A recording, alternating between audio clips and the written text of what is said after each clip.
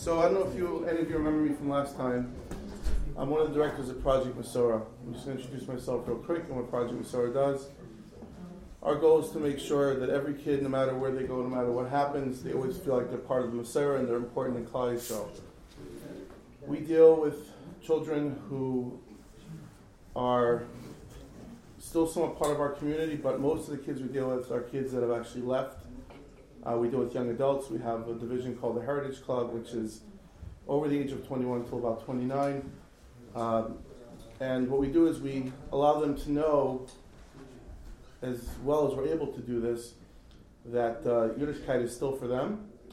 And we let them know that this is something that's coming from the Frum community. Because a lot of them have had experiences that to them, the Frum community, in many different ways, without getting into the whole conversation about it, but how the community was really not there for them. In my work in the past couple of years, we've grown from a population from about 20 kids. Our last Hanukkah party had over 400, and our Purim party had, I would say, fortunately, but unfortunately, over 600. There's about 1,500 in our programs from 21 to 29.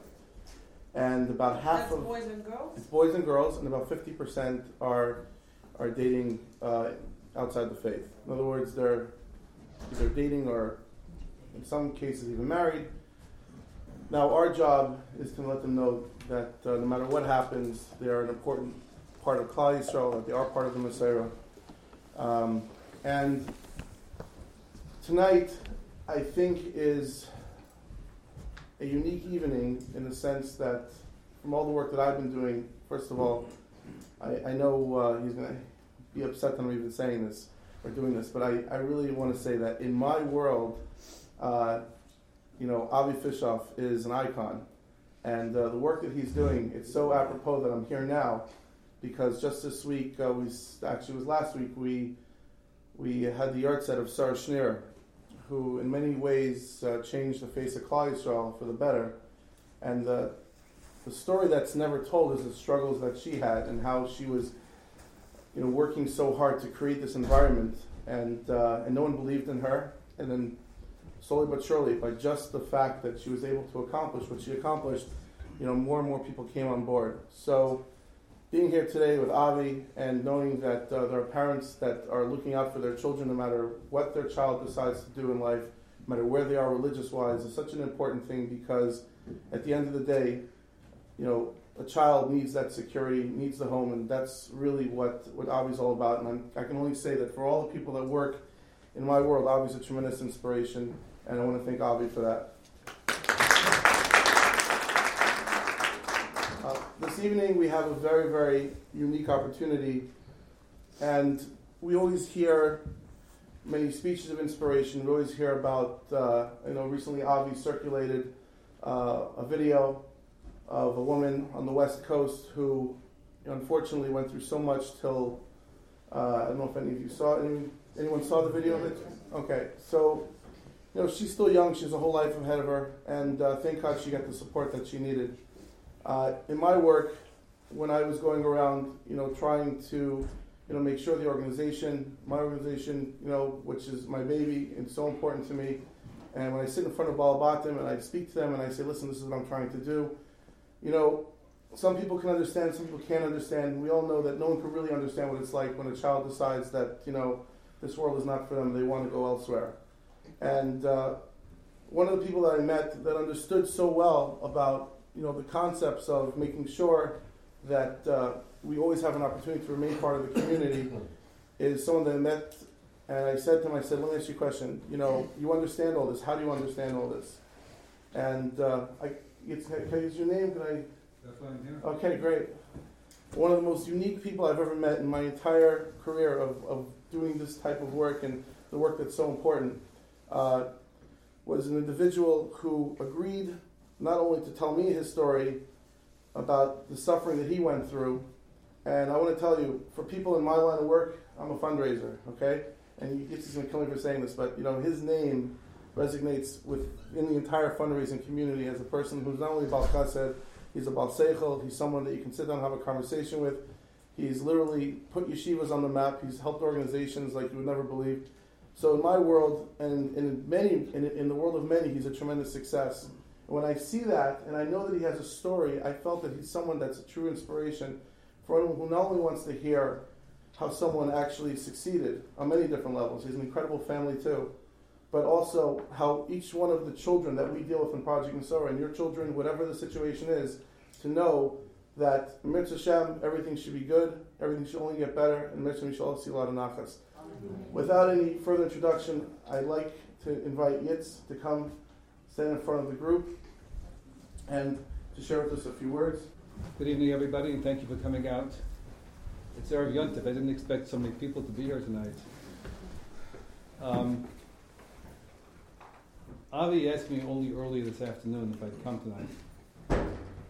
And I have no idea what I'm going to say in 2 minutes from now. But what I'm going to say is going to shock Avi, is going to shock many of you, and is going to shock him to a point where he's going to ask himself why he invited me to come. And yet, at the end of the night, some of you will understand why I came. Background. I come from a family like many of yours. I grew up in Borough Park, to religious parents, war survivors, went to Hasidic type yeshivas, had payas as a little boy until I was 11 years old. I went to Ber Shmuel in Borough Park, Chassan Sofer, yeshiva in Scranton, Miri Yeshiva, and I then went to Pechei, became more modern. It was always Shomer Shabbos there. Because my parents were Holocaust survivors, because my mother worked in a sweatshop, I came home every day from yeshiva to a neighbor's house.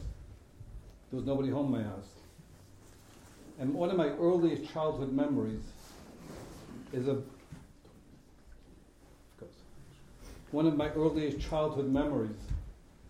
coming home to a neighbor's house and being my neighbor's bed.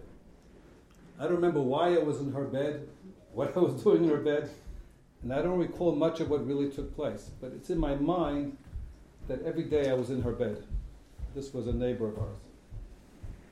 Later on, when I was about 10 years old in Pechei, I was one of the first victims of what became a well-known child molester. Because we were the first victims, this particular child molester was not yet that brazen. He was just starting out on his career path of being a serial child molester. And I'm 60 years old. I just turned 60. And this goes back more than, or approximately 50 years. So if you want to know what was going on 50 years ago, it's the same thing that's going on now, except that nobody really talked about it. But I remember that in the Pechei, my group of Pechei guys, we talked to ourselves, amongst ourselves, and thinking, what should we do? But we didn't do anything. We just thought that's normal. And it just so happens that this particular child molester, some of you will know who he is just by the way I'm describing him, went on to have a long and distinguished career as a child molester for about 35 years because nobody really stopped him. And among his many victims was a nephew of mine, which I did not know about until 40 years later. That particular nephew of mine told me only when I went to visit him in the psych ward. When he broke down, he told me that it all started when he was molested in a very severe way by the same individual.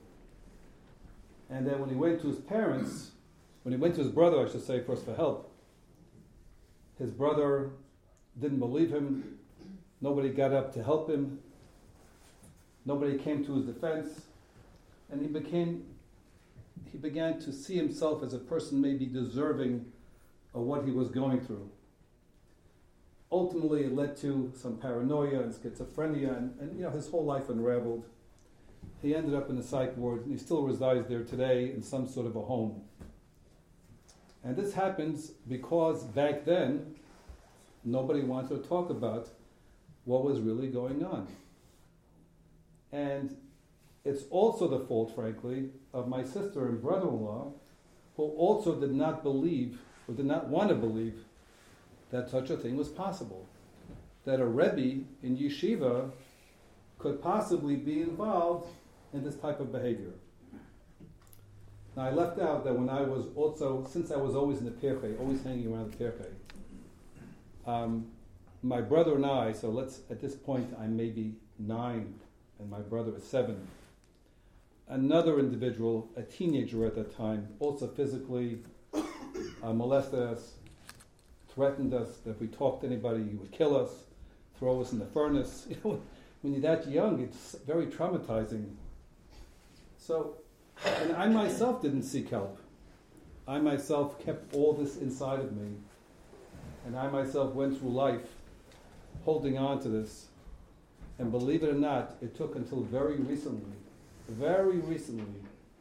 for me to go seek the help I needed to finally resolve these unresolved issues. And how did it affect my life? It affected my life in many ways, to a point where I actually I was arrested, and I spent 18 months in prison. This is the part I don't know. Not because of anything to do outwardly and directly, but my whole life spun out of control and was always out of control, because while I was maintaining sanity and normalcy on one side, a part of me still had unresolved issues that were never properly addressed. I couldn't talk to my parents. My father was sitting and learning at Daf Yomi at night. My father's life was all about struggling for the family and then going to learn. Whenever I turned around, he was good at learning his Daf. He only finished Shas 11 times.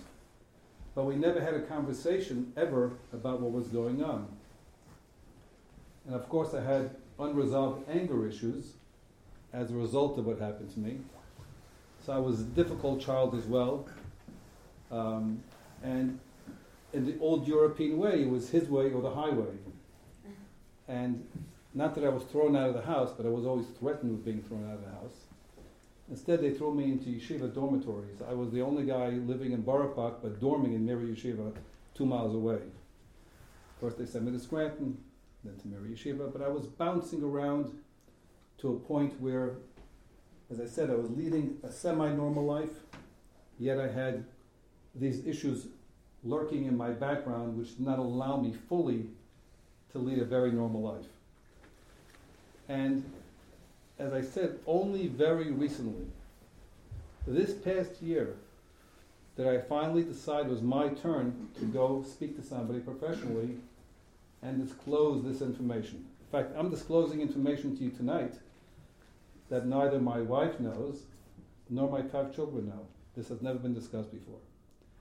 But when I met Ari 2 weeks ago in my house on a separate issue, and he told me what he's working with, and the group that he talks to, and the kids he talks to, and the parents he talks to, I thought maybe this is my calling, maybe it's time for me to come out, and maybe this is my therapy.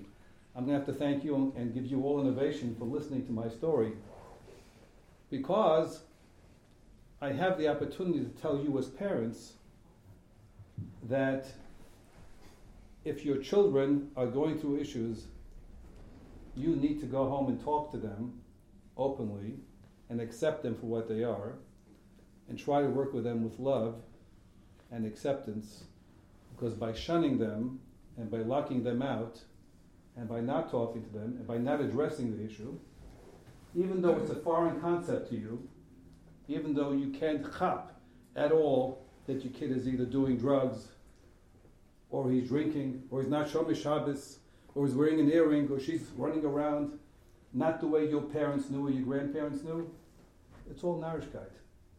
Forget about the lavush and forget about everything else.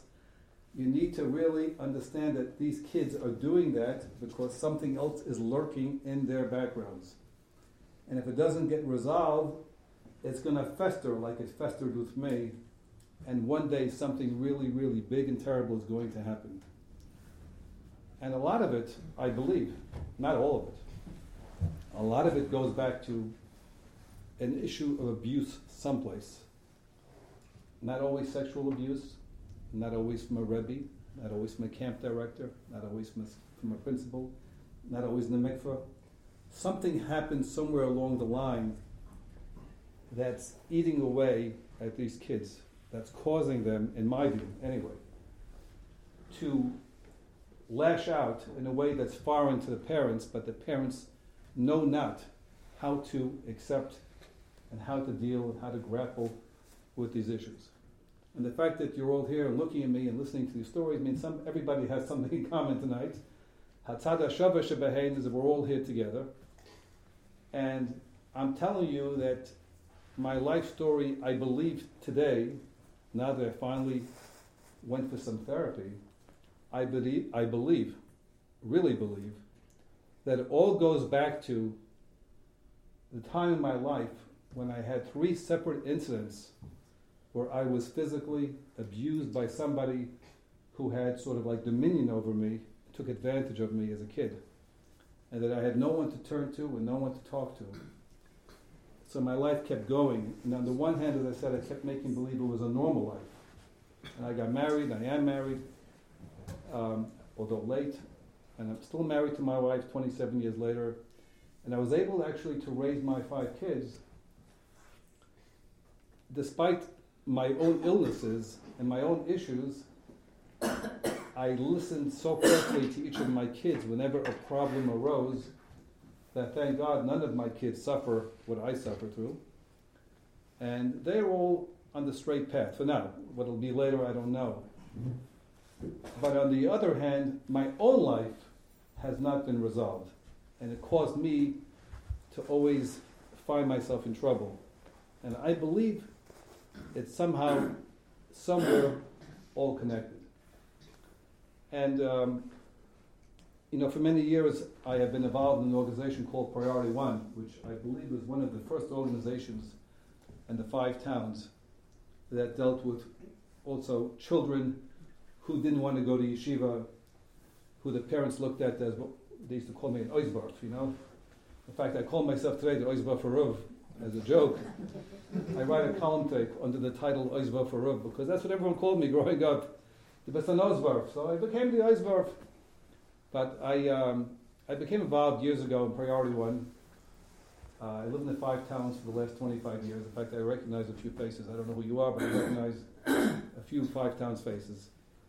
And I would also go there and volunteer to speak to some of the kids, just for them to see that you could be successful even if you were not learning in yeshiva all day, even if you did not want to study the Mishnayos Baal Peh, even if you did not want to go to the Pirchei rally, you could still become something. In fact, it took until, I think last year, or 2 years ago, or just when Yeshiva Darchei Torah by us finally decided that, you know what, not everyone's going to be a lamdan, and he made classes for a fach, a plumber, electrician, do something. It doesn't make a difference what you do, just be an active member of society. So I give this Rabbi Bender, I know I'm not supposed to mention names, but it's a good name. I mention his name because it took really until a few years ago for him to decide, guess what? Chanoch lanar al pi darko. Will nish lernen, but nish lernen, he'll be something else. But that enables the children who are not fitting into the normal society to become something else, where they're still productive members of society. So, some of you are going to have questions for me, and I could talk for hours about myself, but nobody wants to really hear my life story that much. My only real message from having spoken to so many children over the years, teenagers in particular, and knowing my own story as to what happened, I believe that all of these kids are angry, and they're most angry because their parents, when they were angry, did not listen to what they had to say, did not accept them for what they were going through, and never got to the root of the problem, whatever the problem is, and therefore they continue to lash out and run away and ultimately do things that you find repugnant and repulsive, and you can't possibly accept it because it's going to ruin the shidduchim. What are the other children going to see? It's going to ruin my household. What's the neighbor going to say? instead of accepting the child and saying, you know what, this is a special kid. He's not this kid, he's that kid. And loving that kid almost unconditionally, and together trying to find a way to find help. Will it work for everybody? No. Each child is different. Some will ultimately listen, some won't. Some will want to talk to you, some won't. Some will not talk to you under any condition. You may need somebody else. But I find B'derech Klal, if you can validate the children and tell them it's okay, you'll get more communication. One of my own kids recently, he had an issue. One of my kids just actually was in yeshiva in Israel for the year, where my two other boys went as well, and he texted me that he wants to come home. My other two boys didn't want to come home at all. He wanted to come home. I said, you must be a real genius. You finished the whole curriculum in 4 months. Everyone takes 8 months. But I didn't want to argue with him. I said, why do you want to come home? He says, learning's not for me. I said, well, learning's not for you, no problem. I said, just promise me you'll go to Minyan every day and you'll get a job until you start college. He goes, I agree. The next day I flew him home. Because I don't want to force him to be someplace he doesn't want to be. Like my parents forced me to be someplace I didn't want to be. And I don't think that society knew how to deal correctly. It was a difficult period of life, especially in the Hasidic world where it's really like a shanda. It's a bad apple in the house. What's it going to do? But the reality is you have to take that bad apple and shine it up and polish it up. And from a rough, from a little wild horse, you get a really good stallion who can run a race. You never know. You just have to channel the energy properly. So my overall and short message to you all, that no matter what you're going through with your child, no matter how difficult it is for you as a parent to want to accept that such a thing can happen in your household, and no matter how embarrassed you may be that somebody else may hear that your child is not exactly what your other children are, or how it may affect potentially what people are going to say in shul, or the shadchan is going to say, oh, he's got the special needs kid on the side. That kid's a bum. That kid's a drug addict. Work with the kid. Even if he comes home with an earring, if she comes home in pants. Slowly, with love, you're going to get them back. I've seen it happen so many times in my own life. We invite kids like this to the house. I've seen it slowly they catch on. And if these concepts are difficult, I'm telling you, open up your hearts and open up your eyes and realize that the other way is not working. Because the other way, the kids leave the household, the kids run away, the kids get involved with people they should not be involved with, they get involved with gangs, they get involved with I don't want to say, really unspeakable things, including drugs, including rampant sex, including shacking up. Everything you can imagine happens when kids running and somebody's there to chop the kid up at a very vulnerable time. I needn't tell it to you because some of you understand this concept. And at that point, it's more of a sending out the rescue mission. It's a search and recovery mission, as opposed to now you can still hold on, and try as hard as you can to find some way of communicating with these kids. I'm going to pause here for a second just to get a drink of water. And if anybody has a question, please raise your hand and ask me anything you want to ask me. I have a statement. Go ahead.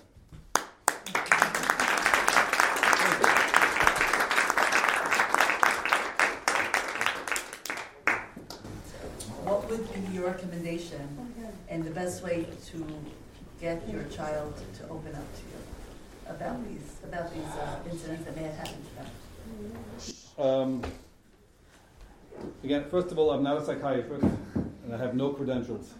That's why we like it. I only have experience. I have my own experience as to what I didn't do, also for many years. And I said, I'm a lucky guy today.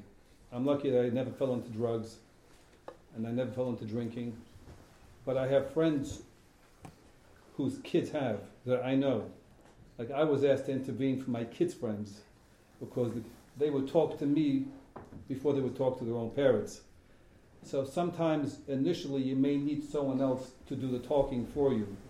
They may not initially be open, especially if they left because they felt they were not loved at home, or they felt that you shunned them to a point, or ostracized them to a point where they were so different and so outcast that you will never understand as a mother what I'm going through. You'll never chop me. So that kid may have a friend of yours that they'd rather talk to initially, that they will be more open with. I found that to work.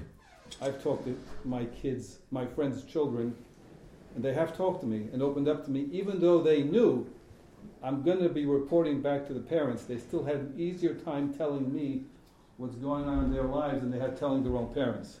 It's embarrassing, especially if it comes to abuse. If a child was abused sexually or molested physically in any way, shape, or form, they already feel downtrodden. They already feel badly about themselves. They already feel like they're not deserving, and they already feel different than the other children in the family. They just don't feel right about themselves, so they bring everything else down with them, and they begin to lash out. So, unless you're able to say it and say, listen to me, I know what you're going through. I know what abuse is.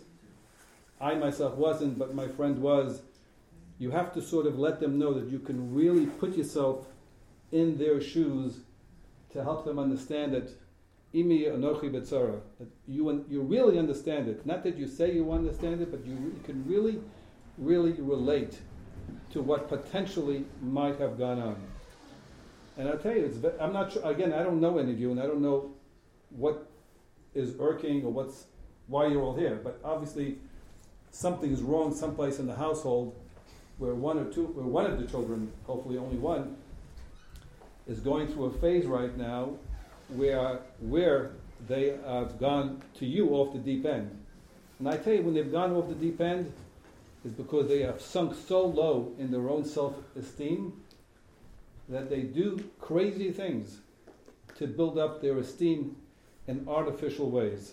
And those artificial ways usually include drinking and drugging and sexual acts with others that they shouldn't be with. That's what happens because they feel like that's what they deserve. Yes?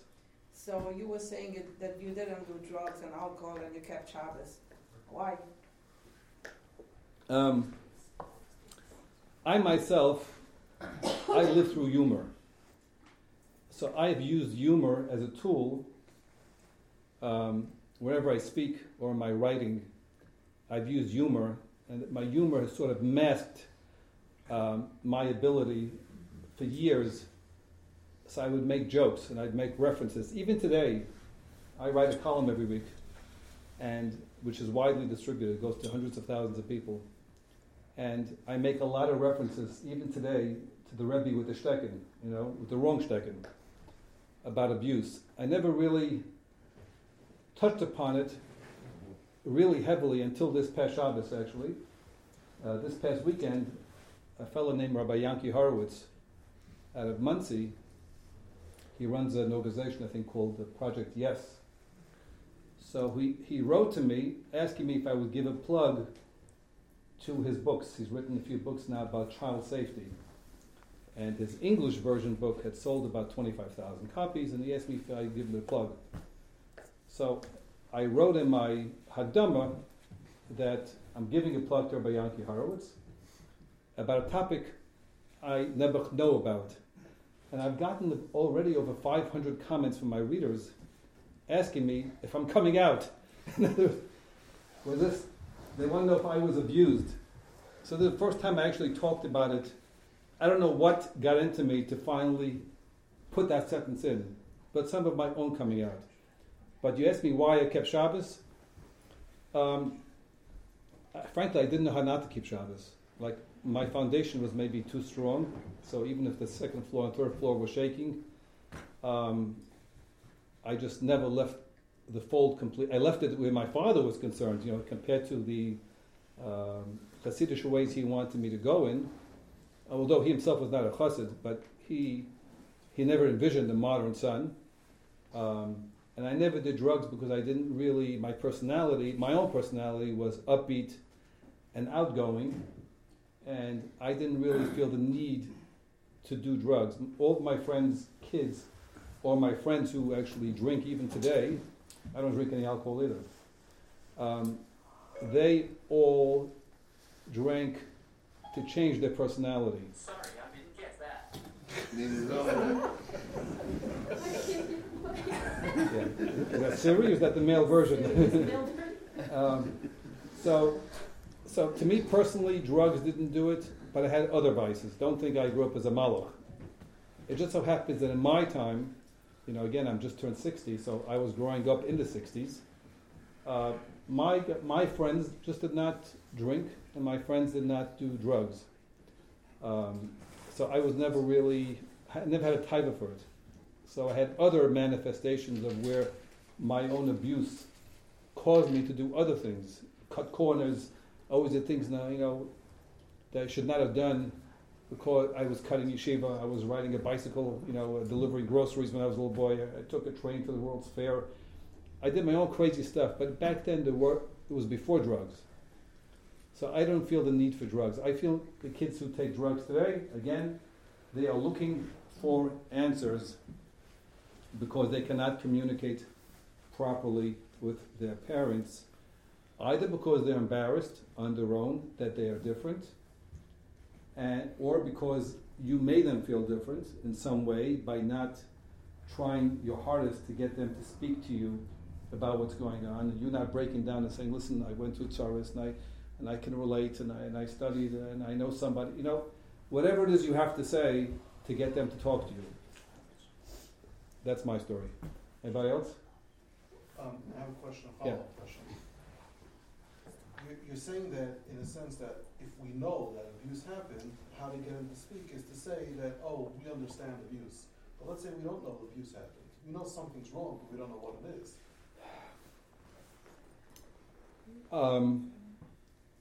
You think abuse happened, or you just...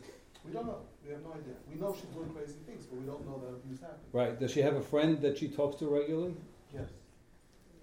So somehow... But the friend is doing crazy things too. Oh. Careful about that. Yeah. That's not the person she's going to confide in. Listen, sometimes you'll need an intermediary at first. Now, Ari, I guess this is what you guys do here. I assume this is what your organization does. You reach out to these kids? Yeah, we reach out to the kids, but at the end of the day, the parents, will always find that in the beginning, especially, there's going to be kind of like a resistance because they're seen as more like the authoritative figure in their life and they want to be free. But over time, as they develop more of a trust, and this is something Avi talks about all the time, and they feel like this is their secure place and that they could talk about it and they're not going to get any pushback.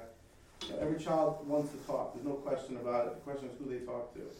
And when they're ready to talk, you want to be the one that they actually talk to. So yeah, you have to create somehow a loving environment, and you need a safe place for them to come and talk. I'm looking around the room. I see it's a really it's a yeshivisha, Hasidisha type crowd. Although we're not immune in the Young Israel community to these things. The same things go on by us as happen here. The kid, I find that the ones I talk to anyway, I talk to them when I bring kids like this to my house, which is quite often. I talk to them like I'm one of them. And I sort of get them to open up to me by talking their language. And again, maybe they think I'm cool because I'm talking the way they talk. I just have a disarming way where they just talk to me. And slowly, they come back on their own. I don't know what it is myself. But it is true. To anybody but the parent, it's a lot easier. They can be cool. They can become cool. It can be a 50-year age difference. They can associate possibly that much quicker to cool than a parent is never cool. That's true. I'm not cool to my kids either. So the same thing you can do for somebody else is much harder to do for your kid. On that, but a lot of us have done that. It takes a lot of years. for us, we break through some quicker than others, but it takes a very long time. There's a parent that comes here, and their daughter is very good friends with our daughter, and I think they're here a year and a half or a year, and that their daughter disclosed to the mother about a half a year ago something that we knew 3 years ago, which that girl disclosed to our daughter. So they connect to people that they perceive as understanding them. Yeah. Very quickly. And, and parents, it takes a very long time to get to that level. By the way, I could not agree with you more. I think you're absolutely right. So you can only give support. Right. You're like the air support and then the ground forces. Yeah. So on the air support, all you can really do is love them unconditionally and say, I'm willing to accept you as you are, even though it's killing you. Even though, when you walk into shul and your son or your daughter are at your side and they look so different, it's embarrassing. You have to hold your head up high and just say, it's my son, it's my child, I will love them unconditionally. That's all you can do until they get to a point where they're really prepared to open up to you. There are no magic bullets here tonight. It's not like you're popping a pill and your kid's coming home tomorrow and say, we had it in our own... That's going to be the shocking thing. You're going to drop all the pills. I have a nephew. It's a very crazy story. This particular nephew was also abused by a Rebbe in the yeshiva. I didn't know. And he's a very, very smart boy. When he turned about, after high school, he went to Ner Yisrael for a year. After Ner Yisrael, he comes home in the middle of the year and he says to his parents, I don't want to be religious anymore. I thought about it. I don't know why God put me in this world. God had no right to bring me, and you had no right to have me. He took away my bechira, my choice, and decided becoming completely irreligious. Completely irreligious. My father, an old European, was so desperate that he offered to buy my nephew a new car. A car. Now, for my father to say he's going to buy someone a car is like giving someone $100 million. I had a nickel a week allowance. So my nephew goes with him all the way to the car dealership. And then he says to him, Zaidi, I can't do it. I'm not going to be Shomer Shabbos just because you buy me a car. He had the intellectual honesty to say, I can't do it. And my father, he must have been happy too, put the money back in his pocket. But listen to what happened at the end with this guy. He enrolled in medical school. He went to Mount Sinai Medical School. As I said, he was a smart boy. And there he met a girl from a home that was so fried, they knew nothing about Yiddishkeit. They were Jewish by name. And he announces to the family that he's getting married. My sister was so embarrassed, she didn't tell any of her friends that her son is marrying a girl from no background. So she invited a few friends to come to Florida. I myself never met the girl either. We all fly to Florida for this wedding in Fort Lauderdale. And I tell you that the girl's family could not say the bracha under the chuppah. They gave them cards, with the Sheva brachas, phonetically spelled out. The girl had no background, but something happened just before they got married. Some Rebbitzin in the Upper West Side, I forgot her name right now. There's an organization in the Upper West Side that not Hineni. Rebbitzin Cohen? Rebbitzin Cohen, I think. Got a hold of this girl, just called her up because she heard the name, said, I know you're getting married, and I know you're not religious, and it's fine that you're not religious, but I would like you to do me a favor. I'd like you to come with me to the mikveh before you get married. For some reason, this girl said, yes, I'll go with you to the mikveh. And they went to the mikveh.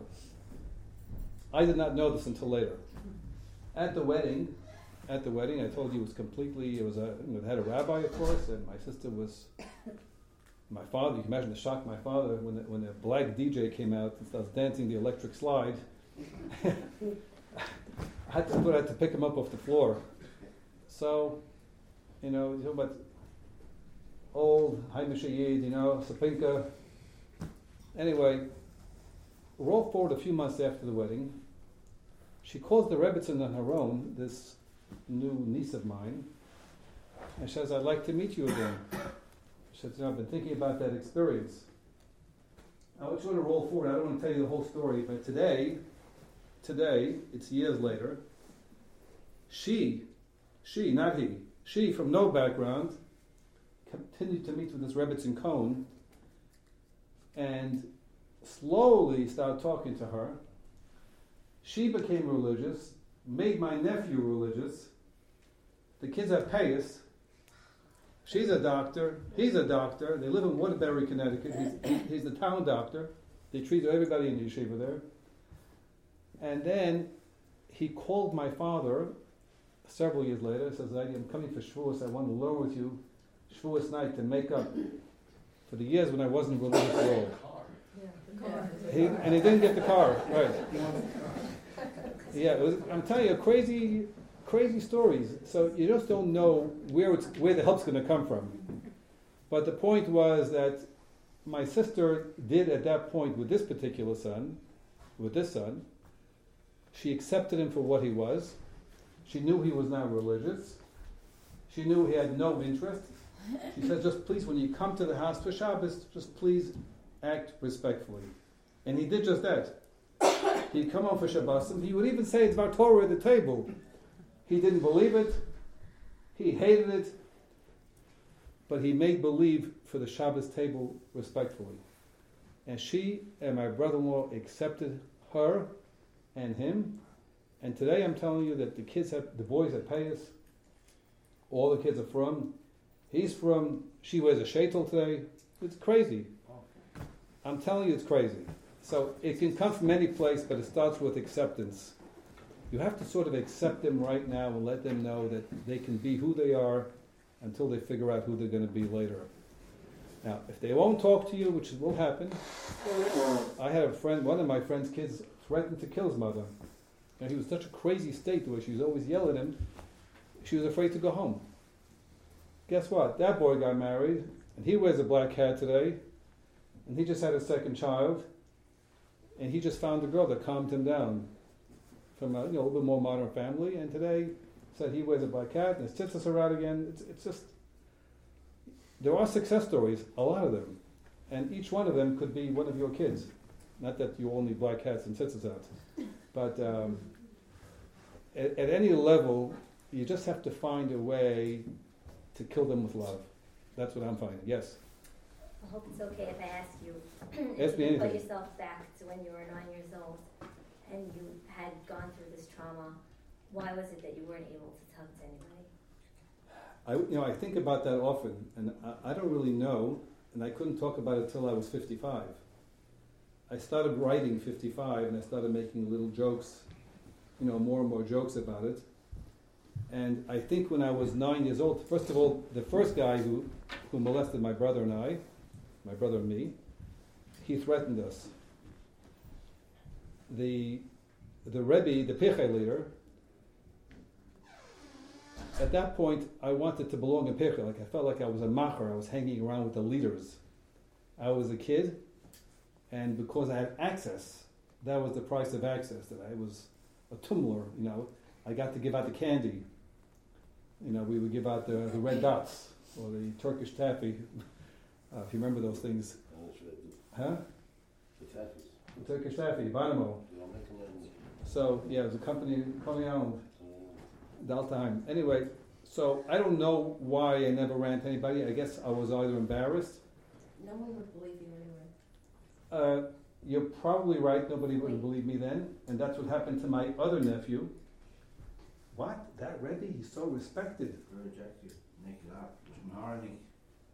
Listen, unfortunately, we had in our community, as you know, there was a principal here locally that protected one of these Rebbe's for many, many years, for 30 years. And then you wonder when you read in the papers about the Catholic Church, why does it take guys coming out 30 years later with an abuse story? A guy suing running around now saying this Rebbe abused him 30 years ago? It's festering there. It's festering and it's festering and it's festering. Now one day, some people can pick up their lives and deal around it, and some people, they break down immediately and they feel like, my parents will never believe me, they'll never support me, maybe that's what I deserve, maybe that's what I am. So I don't really know because every kid's DNA is different. Some are starker, some can pick up and reboot themselves, and some can't. But back then, I don't know why I didn't. My brother and I talk about it till today, and we know who it is, and we know where to find him. And in fact, I'll tell you, Get his address. We'll all be there now. That's right. listen. I want to tell you. Loose? No, well, this particular when I was 9 years old, there was a fellow came to I was in Pircha, he was in Syria, so he was already a teenager.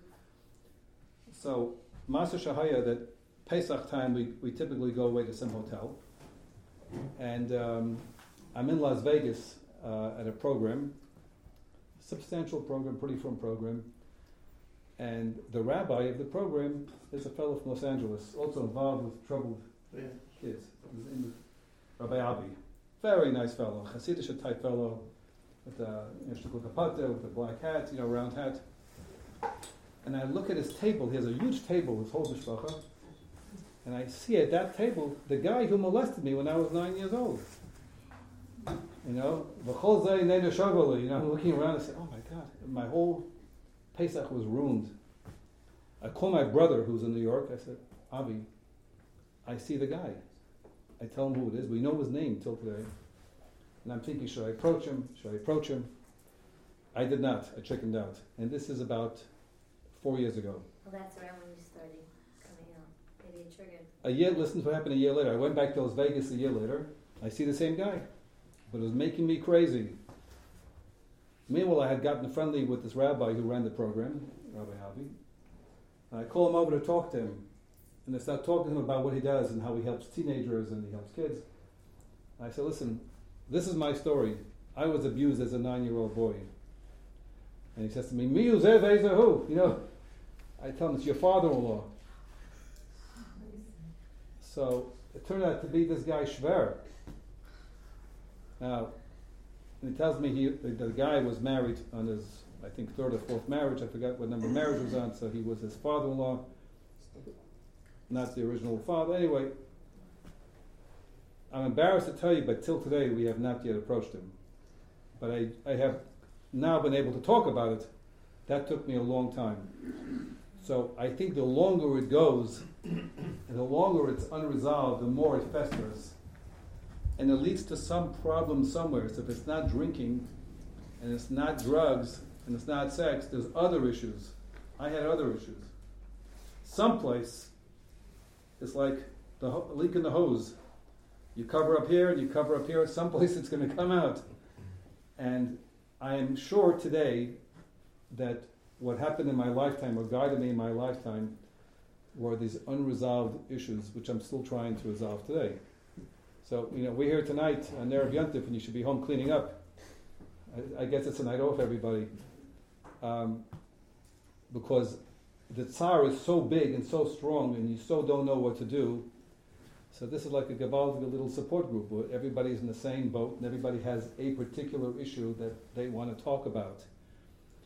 I don't have all the answers, and I don't know why I didn't come out. And it bothers me till today that I have not gone, my brother and I, to this guy and say, you know what you did to us 51 years ago was completely wrong.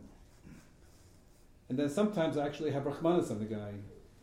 Like, I personally have Rahmanas on a particular child molester that I know, because I felt that he's sick. I'm angry at the people who knew that let it go. I believe it's an illness. But do you think it's long lasting? That guy? Yeah.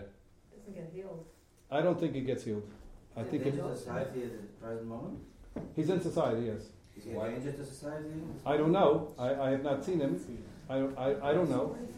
I don't believe it's just one. You don't get healed. No, but you have the obligation. You don't have the obligation to report. No, somebody went public. But you shouldn't continue doing this. Yes, but somebody. No. People went public. This particular story, people went public with. It took a couple of years. I don't know what his limitations are, if he's allowed to be around children.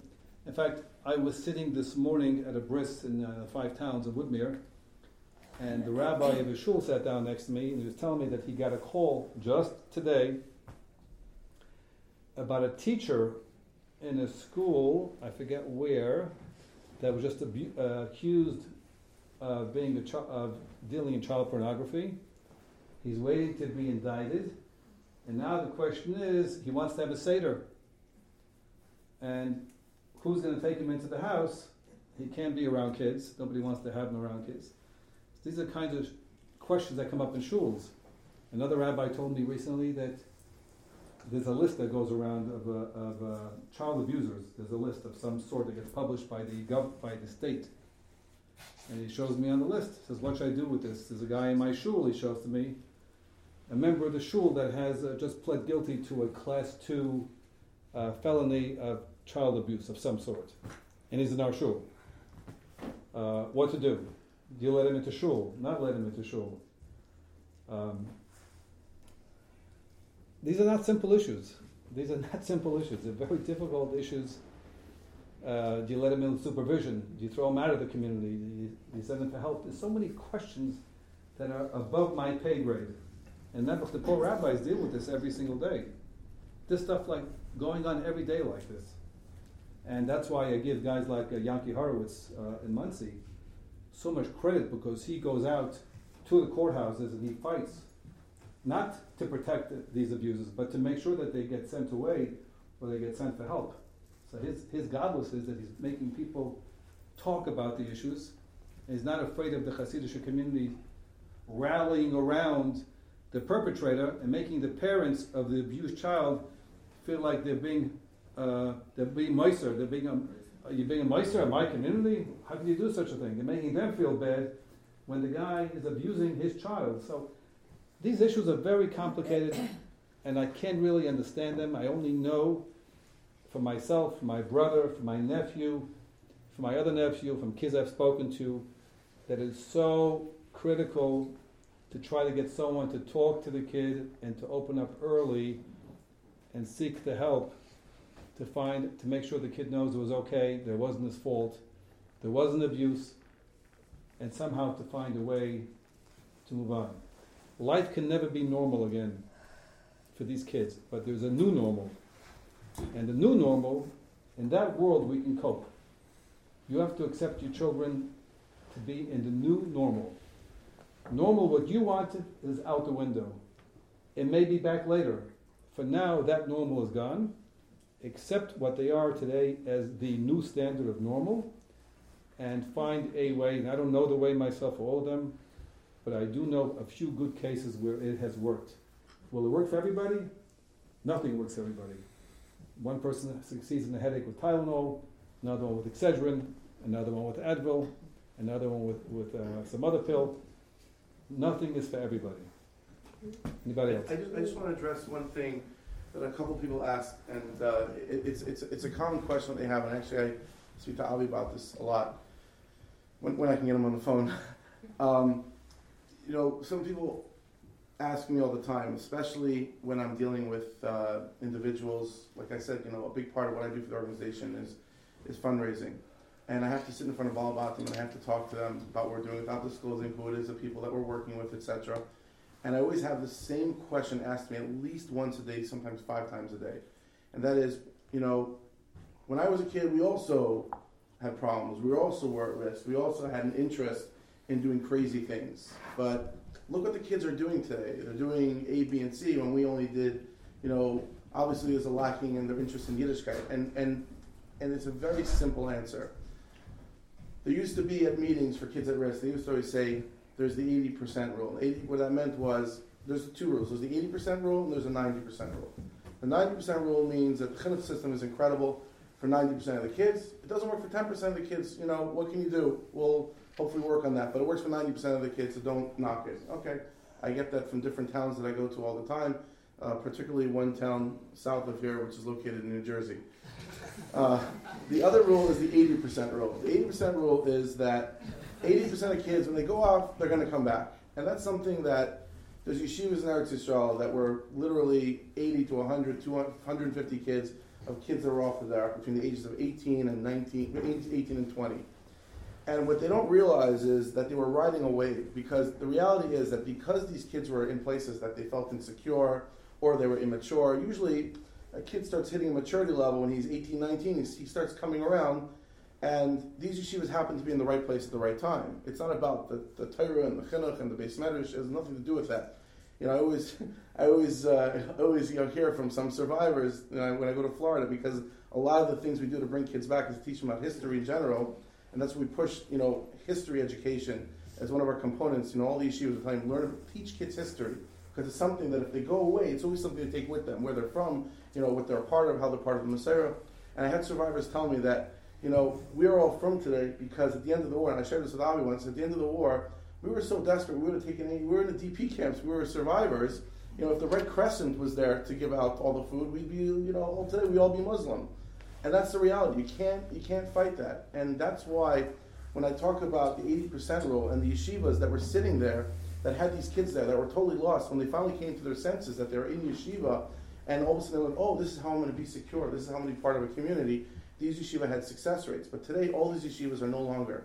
Most yeshivas have closed down. The other ones are kind of reinventing themselves, different types of kids, because today, a kid who was off, this is what I want to address, the 80%, when 80% of kids eventually will come back, it's not true anymore. 80% of kids are not coming back, because, in Yitz's days and in the days of my father and, and his friends and all these stories, the reality is that in those days, these kids really had nowhere to go. Their security came from, the house, and they were afraid to go anywhere. Today, besides Facebook coming around, the past year and a half has changed everything, because Facebook has what's called location-based affiliation with your name. Once a kid puts on their Facebook account where they are at all times, when you kick a kid out of yeshiva, when I was kicked out of many yeshivas. I always, as a kid, grew up thinking a kollel was a place you wait till you get into your next yeshiva. Until I finally realized, the kollel was one place. My parents put me there, to learn the chavrusas. I had this one shtetl prepared to get into my next yeshiva. I remember till today about that. I knew it so well. She was like, wow, and you were thrown out of somewhere? So anyways, Chazar Yisi helps. But the reality is that when you were at yeshiva in those days, you were lonely, and you couldn't wait to get into the next place. That's why today I have so many friends, because I was in so many different yeshivas. But today, when you kick a kid out of yeshiva, he's not so lonely anymore.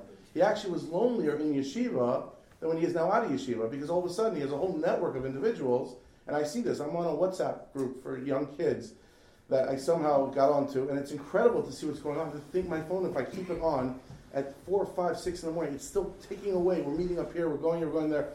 You know what? You got to be happy for them a little bit, because they have a little bit of a support system. But it's sad, because the reality is that we know now that they see that there's a world on the outside that they can go to. We were taught as kids, the guy hates you, whatever. You were scared. Even though I imagine when you get to a city, you went to the World's Fair, you were scared. When you were there, you couldn't wait to get back home. You went somewhere exciting. My father always talks about it. But today, kids, they go to the city, and they're there. I was talking to a kid. He went to the city Motzei Shabbos. I said, what time did you come back? We came back at 6. I said, 6 in the morning? Yeah, 6 afternoon on Tuesday. I'm like, that's incredible. Where did you go? Oh, we met some guys. And there was a girl we had that ran away to Nalanda. With the girl that we met, that we were dealing with. She went to Florida. She ran off to Florida with her boyfriend. And the craziest thing is that, and of course this always happens, you give them a couple weeks together, it doesn't work out. The lucky ones are actually the ones that work out. So she's, finding a stable environment. But this girl, of course, after a couple weeks, didn't work out, and she came back. So I was curious to know, together with one of our counselors, where exactly did she go, and who was this guy? And she was with the guy for 3 weeks. All she knew was his name was Meir. She did not know his last name. And that's the society we're dealing with today. The reality is that their concept of friends, okay, when he talks about friends, he's talking about his chabura, and they I'm sure till today a lot of them have what to do with each other. All right? These kids have friends. You talk to a kid today, oh, my friends are coming. You find out the friends, they literally met 3 seconds before you showed up there, because they're friends now. And one other thing, I don't know, does anyone there's, Project Masar recently just started to do with this guy, AJ. Anyone know who this boy AJ is? There's a black kid, okay? He's not Jewish. He lives near Prospect Park. He's been hanging out on a regular basis with Jewish girls, okay?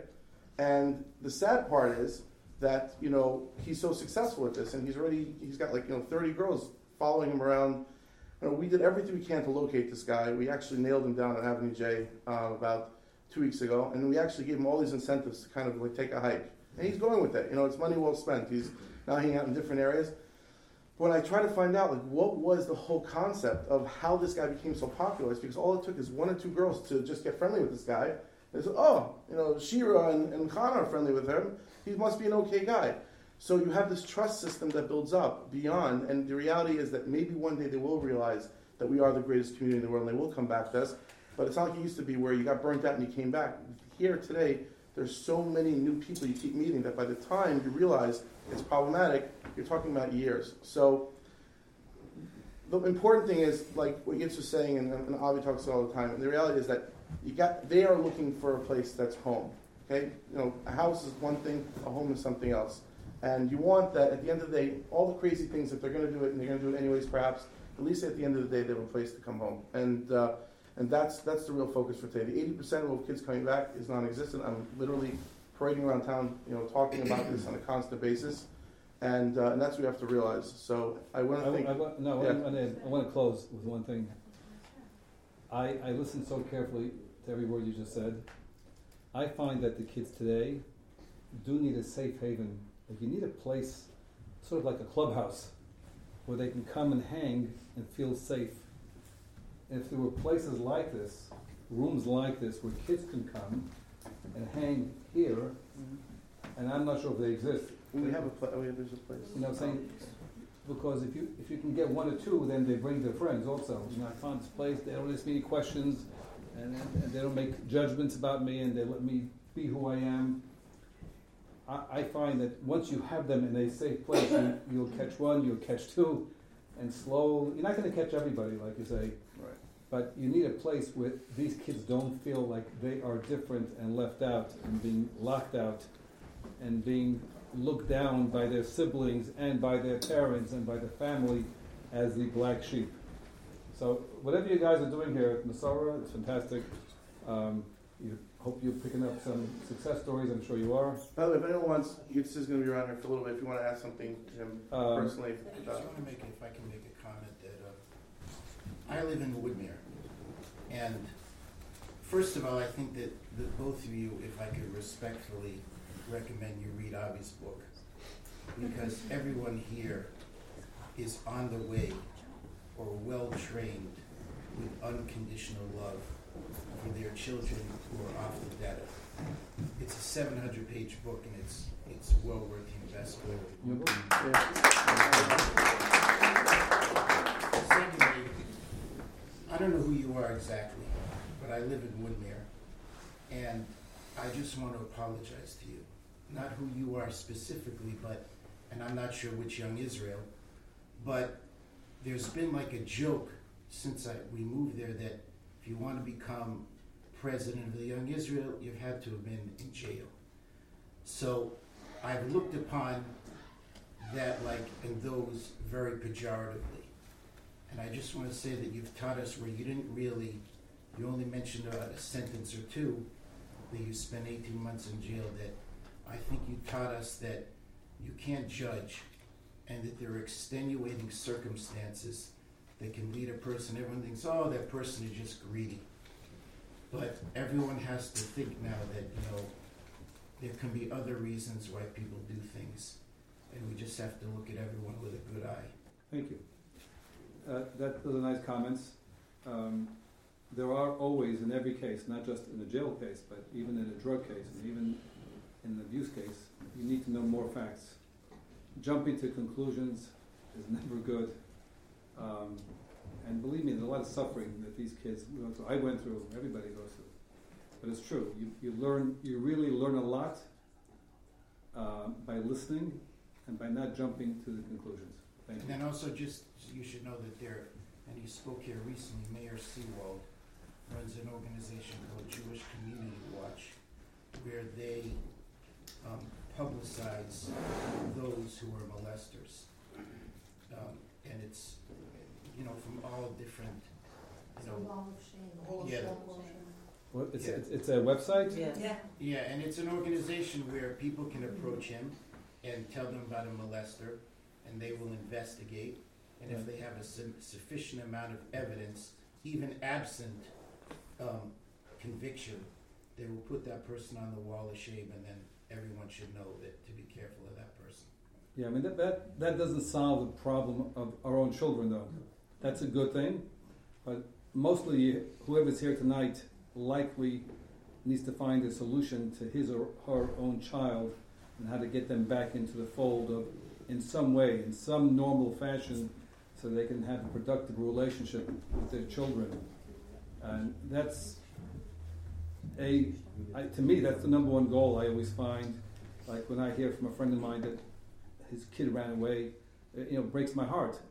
I'm upset when my kid doesn't talk to me when I come home, doesn't come down and say hello. So I can imagine what it's like when you have a child that's completely away from how you raised him or her. That must be hell for a parent. And I know what it does, as I said, when it comes to the school and the embarrassment and the shul and the community and the shidduchim and all the things that are part of the stigma today, where people don't know how to say, you know what, they're dealing with it. No different than having a sick child, no different than having a child with cancer or some other developmental disease. You accept, you love, and megay weiter. But thank you. Well, it happens to be, again, thanks to Avi that he taught us all these tips. All the people, I mean, I can speak for myself, but I hear it from everybody here. People look up to us. We're not like, of course, it's not so pleasant and it's a little bit uncomfortable, but they always say like, wow, you know what these parents, how they are to their child, how they make care of the child and what they do and how they accept. That's what we feel, how we're looked at. We don't feel like people look at us uncomfortable. I mean, that we should be uncomfortable because of people. People admire us. That's great. Time to get there. Everything takes time. Yeah, no, that's fantastic. You've come such a long way in the way you feel about yourselves that you're able now to give that same enthusiasm. I remember when we made the shidduch, our machatanim wanted to know if we're accepting of our child. That's what mattered to them to make the shidduch. Oh, excellent point. Excellent point, yes. One thing you mentioned that we should have a place for them to hang out, but all of us here have a place. Your house? Mm-hmm. Yes, their room. That's somewhere where they go and they have everything and anything. And then we also replace addictions. My son is now addicted to me. To the point where in an interview they said, "Oh, are you codependent on your mother?" So we all do that. I'm only saying to share with you because you're probably going to go to speak to other people. That's great. And my son recently just got off marijuana. And he actually told us that, he told me that he was almost molested. And I just said, oh, okay. Meanwhile, he had been denying it because it was a neighbor. So how did we do it? By just closing our mouth, accepting him and loving him and giving him that hangout. And his friends come over and I saw that the friends went from these awful people that you just check your jewelry and you're not pickpocketed and you hold your baby so they don't get molested, to nice boys who were just in the same situation as my husband. But everything you said is what Abba says. Yeah, no, I pick up. It's a great story. You know what? You're just an example of what we've been talking about tonight. I'd like to say one point, if I may. I agree everything you said. Of course, the priorities are children. We should focus on our children, love them, give them. But it's very important to an element to care for other kids as well. And by having anyone that you know who is molesting or is a danger and not supporting it, not saying it, you creating a situation that other people do follow and continue. By making a stop to it, you're helping many other kids. 100%. But that's. I know what you're referring to. I heard that before. I think we were referring to it before, and you said that there's someone that you know of that's actually done things, and is a well-known person in the community. That's actually someone who did something to him, and he only knew that other people were dealing with this issue when it came out and he had gotten arrested and the whole story. And I actually asked kids once, if you ever met him, what would you do? What would you say to him? And I was shocked, and he'd said, "You really need to get help." Right? I feel it's an illness. I mean, this guy was molested for 35 years. He's still abused. He's still dangerous to society. Yeah. He gave our responsibility beyond it. I don't know his situation today because the authorities are involved in his life. It's not our situation. One more point I would like to ask you personally is help for yeshivas. He mentioned something of a branded Torah separate program, but that would wait till after everybody's finished. No problem. I'm here all night if you need. You know what? You're my therapy, so I'm thanking you for your time. I want to have some fun. First of all, the amount of guts that somebody at your age and success to get up here and talk about this in order to help people, I think is astounding. No, we it's need not. more It's people really like helping you. me. I want to show off a little bit, and I want to show him that there's hope. What I do is I basically everything that you said. When parents come to me, a lot of them hate their kids. A lot of them wish their kids would die. I only work when everybody else pretty much gives up on the situation with Pikuach Nefesh, kids who are suicidal. Just a quick hand, how many of your kids were suicidal? Okay. How many of your kids were doing drugs? Okay. And how many of you did not like your kids at all and wanted them maybe almost like just disappear? Cyanide, okay. Tell us how you really feel. My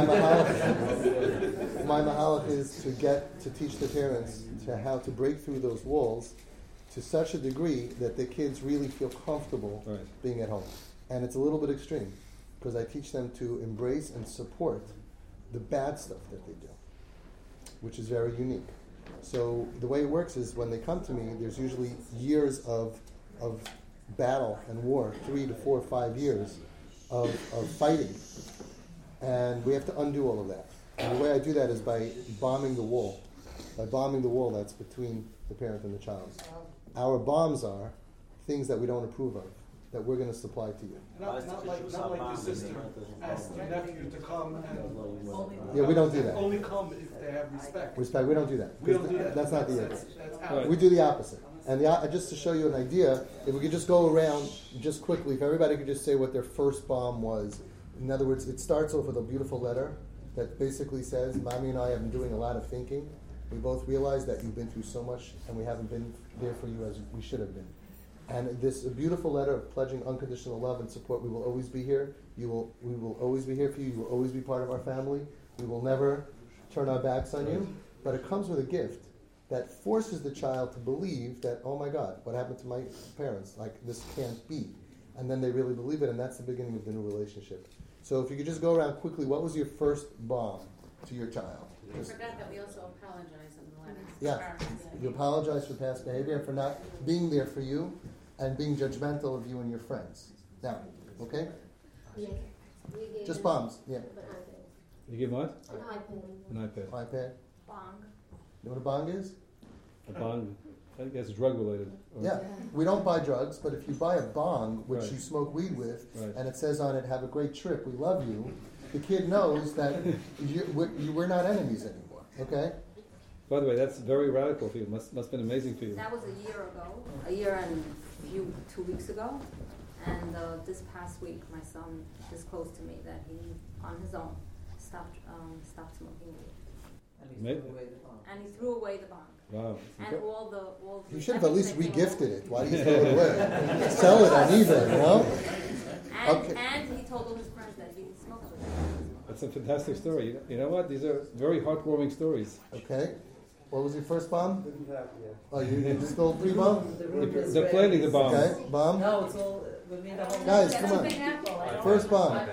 I think a bong is very radical, but I think an iPad for them is pretty radical also, right? It could be more. Right? Okay. You don't remember? 65-inch TV, and then my son thought that Hanabel was smoking because it was so radical. Okay, you didn't get a bong? That was the bomb. No, we didn't get a bomb. That was the third. And a That bong. was the third. Okay. The third. I bought it in Texas. Okay. Going to That's a crazy store. That's dark, that you don't see. What's that store?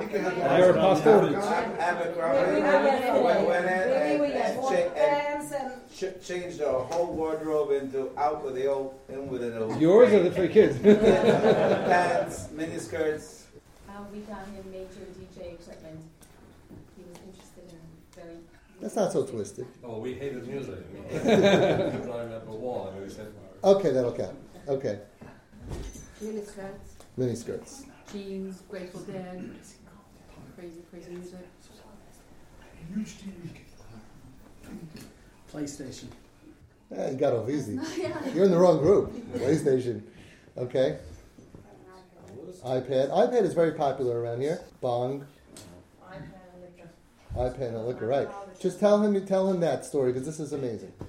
He was an alcoholic, and his friends used to have to drag him home. He passed out one Friday night, and he didn't come home, and we were frantic.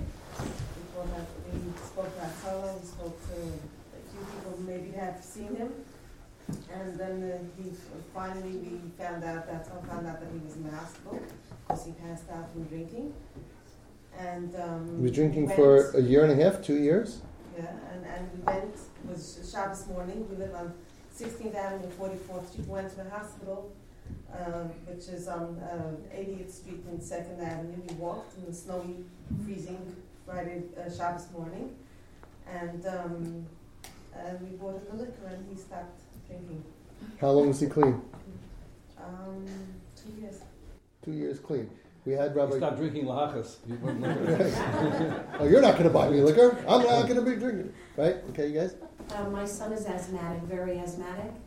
We bought him the huge carton of cigarettes. After the third carton, he quit. Yeah, I'm hearing a lot of successful stories in this room tonight. So basically what I believe is that... Are you a doctor? No. Yes. No, I'm a master.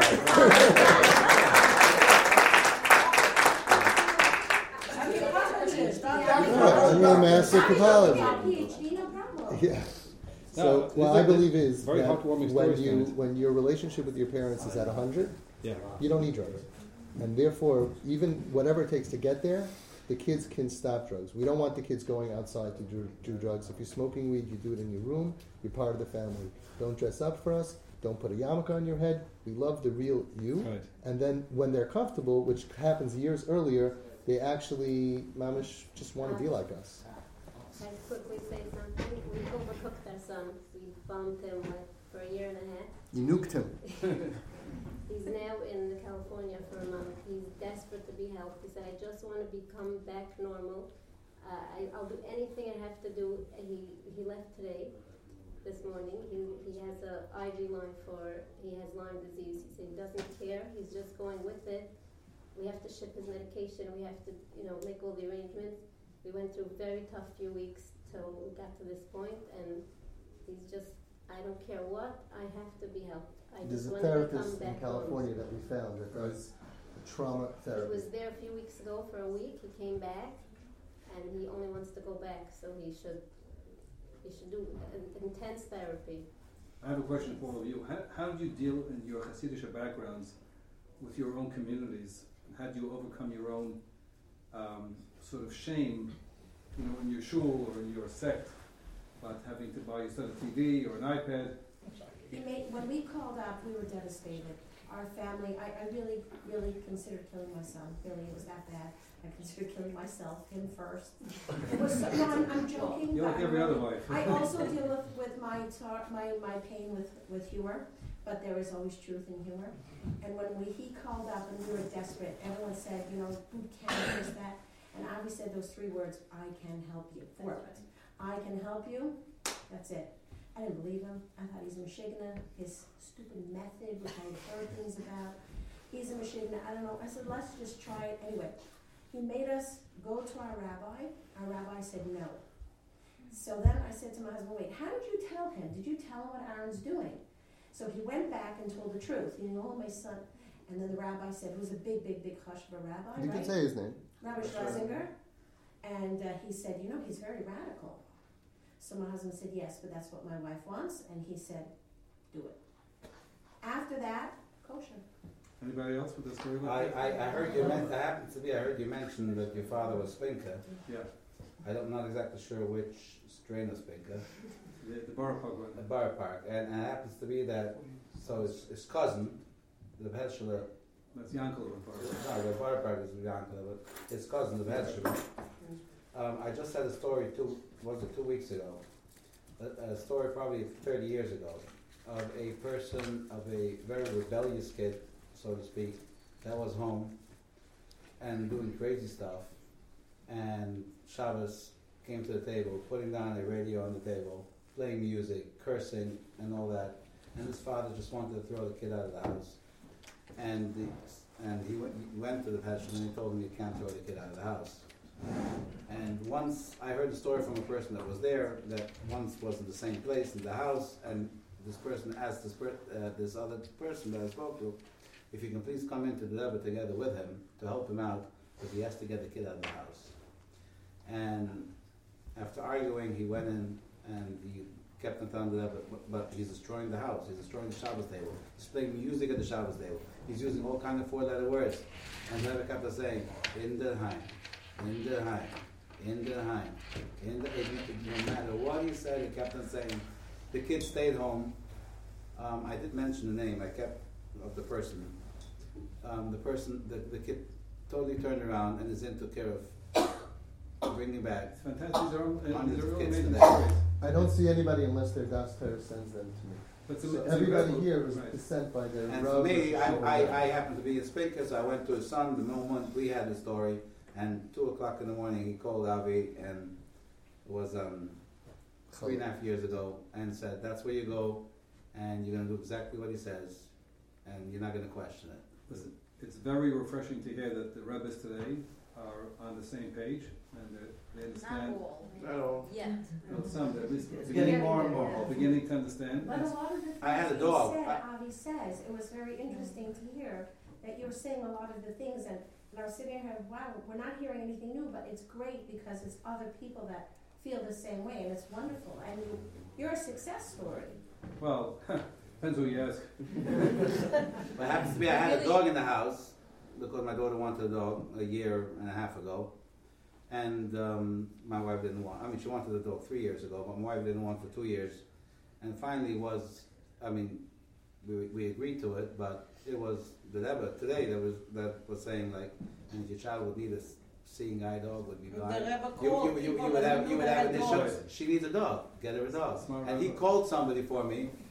Wow. In 5 towns or somewhere that he knew he has dogs. Says, I don't remember his name. He says, I need a dog. You have a dog? And he made a conference call. And when I hung up the phone, he told me, you see, another Kulichus also has a dog. So what's the big deal?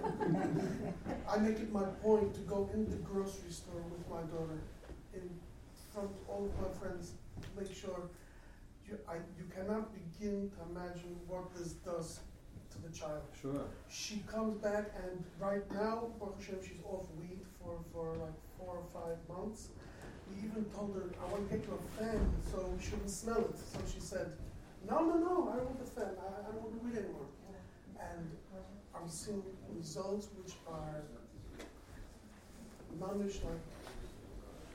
You know, I did not realize what a happy room this is tonight. No, you all have fantastic stories. Just like you with humor. Well, guess what? Do it with humor. That's another thing. You ask how to do it. It's coming back to this room. This room really helps. That's fantastic. Yeah, if you come every week, you get support. No, I'm you know, when I walked in, I looked around the room, I was really shocked. 'Cause I had no idea who I'm talking to. I had no idea what I was going to say. It all happened this afternoon, but I'm really so pleasantly surprised to hear so many nice stories about how it's really working for many. It's called Twisted. Yeah. So when you ask them how you're not ashamed, it's like just the opposite. We are so proud of what we're doing. No, it's fantastic. That it's like, We heard that we have a special guest. We didn't know who the guest was. Maybe all my food is getting spoiled now, but it's out of the refrigerator. But he says, I have chashik to go. I said, okay, fine. So I'll left everything as this. I'll worry about the food when I get home. But this is our lifeline. It's fantastic. I think it's really amazing that this actually goes on. It's such a nice thing. Hope it goes on in other communities too. Not enough. We drive in. Not enough. You're from Muncie. Yeah, the house. I want to first really thank you. You're opening up and sharing your story. I don't know if you realize how it impacts you. Thank you. So thank you. I'm thanking you. You're listening to my story. But it solidifies in a way everything that we've learned from Avi. So thank you so much. Regarding your question about the community, it's because we get the strength there. At least that's what I feel with us. Because we get the strength here and we have our backing us. We do it with such. It's like if it's done with pride and with emotional help, then everyone else they all follow our lead. So that's right. By the way, the same thing with the kids. You mentioned before, if you love the kid unconditionally, you let them be. They're not bad. Out of almost 300 couples who have come here to me in the last 6 years, not one time was Shomer ever called. We haven't had any kids fighting with the parents, no cursing, no door slamming, because we're not their enemy. We kill the rebellion and we kill it with love. If you invite the rebels into your government, they're not rebels anymore. And what we find is that these same kids, all of them, they're so angry because they're not appreciated, they're looked down at, and really they're just mamish, cute little mushy kids that were traumatized, and they're forced to behave a certain way, and we have to carry them through the dark years. Mamish, especially teenage years, they're dark years. Or even if they're a little older, we carry them. We don't drop them just because they're embarrassing us or they're not doing what we want. Because if we drop them now, why should they ever reattach to us? But if we carry them and we stick with them when they're not thinking straight for whatever reason, they will actually attach us. I just want to say a vart that I think you're going to love. I say it here all the time. It really should be on the door. The Baal HaTurim. Baal HaTurim is a Rishon, like Rashi. It's an amazing Baal HaTurim. Very short. It says, Iveles kshura b'leiv nar. Shlomo Malach says in Mishlei, if the Iveles, the folly, foolishness, is kashur, is bound, b'leiv nar, to the leiv of a nar. Nar is a teenager, right? It could be older these days also, but your kid is bound by foolishness, by Facebook, by Instagram, by drugs, by all this craziness, but they're bound by it. They're addicted, or whatever word you want to use. What do you do if Ivelis kshura b'leiv nar? So he says, you know what? In the Torah, there's another time it says kshura and b'misayra. Says the only eitzah is b'nafshay of the father has to be kashur b'nafshay of the child. Every time you do something what we call twisted, when you embrace the miniskirt, the piercings, whatever it is that you are embracing, and you're binding, and that's why some people do everything right, but they don't get the right result because they never bound their nefesh. What we are really doing, all this other stuff is a trick. You have to bind your nefesh to your child. When the child's nefesh is bound to your soul, you avoid right away 3/4 of the problems. And then when they're ready and they feel support, they can come back easily, mamish, easily. They say, I need help. The top therapists are telling me, Avi, when their kids come into I save a year and a half of therapy. No issues with the parents. They say, look, this is my miniskirt. My mommy bought it for me. My stuff, everything is by the parents. You supply them because you become mishubid to your supplier. So let them become mishubid to you. There's something very important we forgot to mention, because when you will mention this method, people will say, but what about all the other little children? Aren't they going to get affected? And they don't. They look at their siblings as unhealthy becoming healthier. And in fact, I had half a Kip, Kip is a kid in pain, and she got cured. She got cured accidentally. I'm right about that this week, actually. We were worried about our son. She was fine. So she went and got a piercing, and we had Sheva Brachos. We just married a child. And in shul, I said, okay, there was a big pizza and all the women, I said, okay, show them your belly ring. Show it. Go on. In shul, Mom, I said, just show it. What's it there for? And she lifted and showed her belly ring, and everyone was like, it's crazy. My kids were there, and they were like all bashful. My kids are all from, and none of them are going off. They're becoming stronger and better. And they when they see how you treat this specific child, it lets them know that, wow, my parents are really unconditional. And that really, even though they don't have to actually go through certain things themselves, they know that if Chas v'Shalom they ever had to go down that road, that you are the person who will always be there for them. And occasionally they'll say, Mom, you want to buy me something nice? Yeah. Sure, did I neglect you? We have almost over 1,800 siblings that are under our care. I'll tell you, I'm really walking out of this room tonight. Our daughter, she was on heroin, so she ended up at the end in rehab. And she graduated rehab, and she's in sober living. And she, very small percentage is successful in rehab, right? And she was successful because, again, she went on her own. We weren't there to push her to tell her you need rehab. I don't think there's a single, some of the kids, some of the kids of the parents here ended up in rehab, ultimately. I don't think there's a single one that was actually sent to rehab ever. They all went there from their own will ultimately. Anyway, to make this long story short, so she was invited in rehab to speak. They invited her because they're very proud of a success story like her. So yesterday she spoke in one of their things, and she didn't prepare, and she was saying, one of the things she says, I was hoping the day I came to rehab that being clean is really going to suck.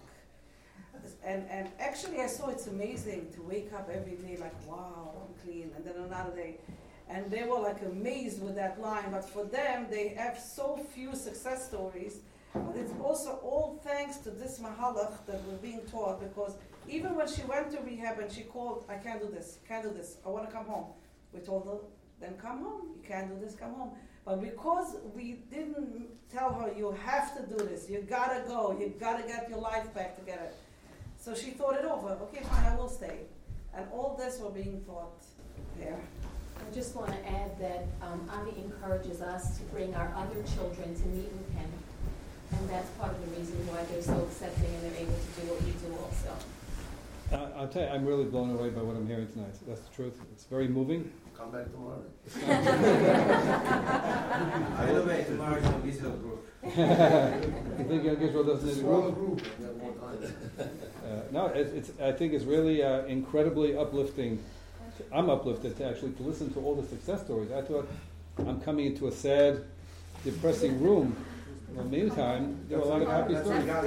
That's the newcomers. Yeah. Yeah, I mean, we started about a month ago, and for a year and a half, my wife and I were banging our heads against the wall. We didn't know what to do with our 15-year-old. And since we went through the 15 hours with Avi, we got acculturated to this. It's like we have a diagnosis, we have a plan, the pressure went away, we're not trying to fit a square peg into a round hole anymore, and it's been such a relief. And everything has turned 180 degrees in 4 weeks. How did everybody find this place? How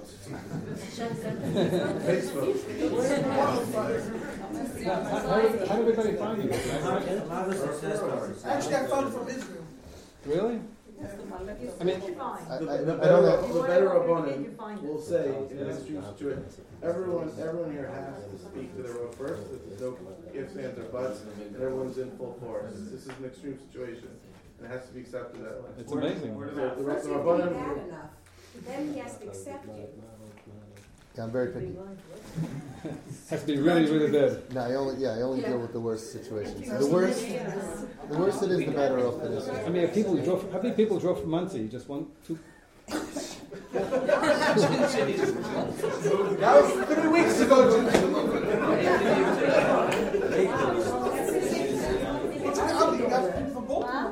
The real ones from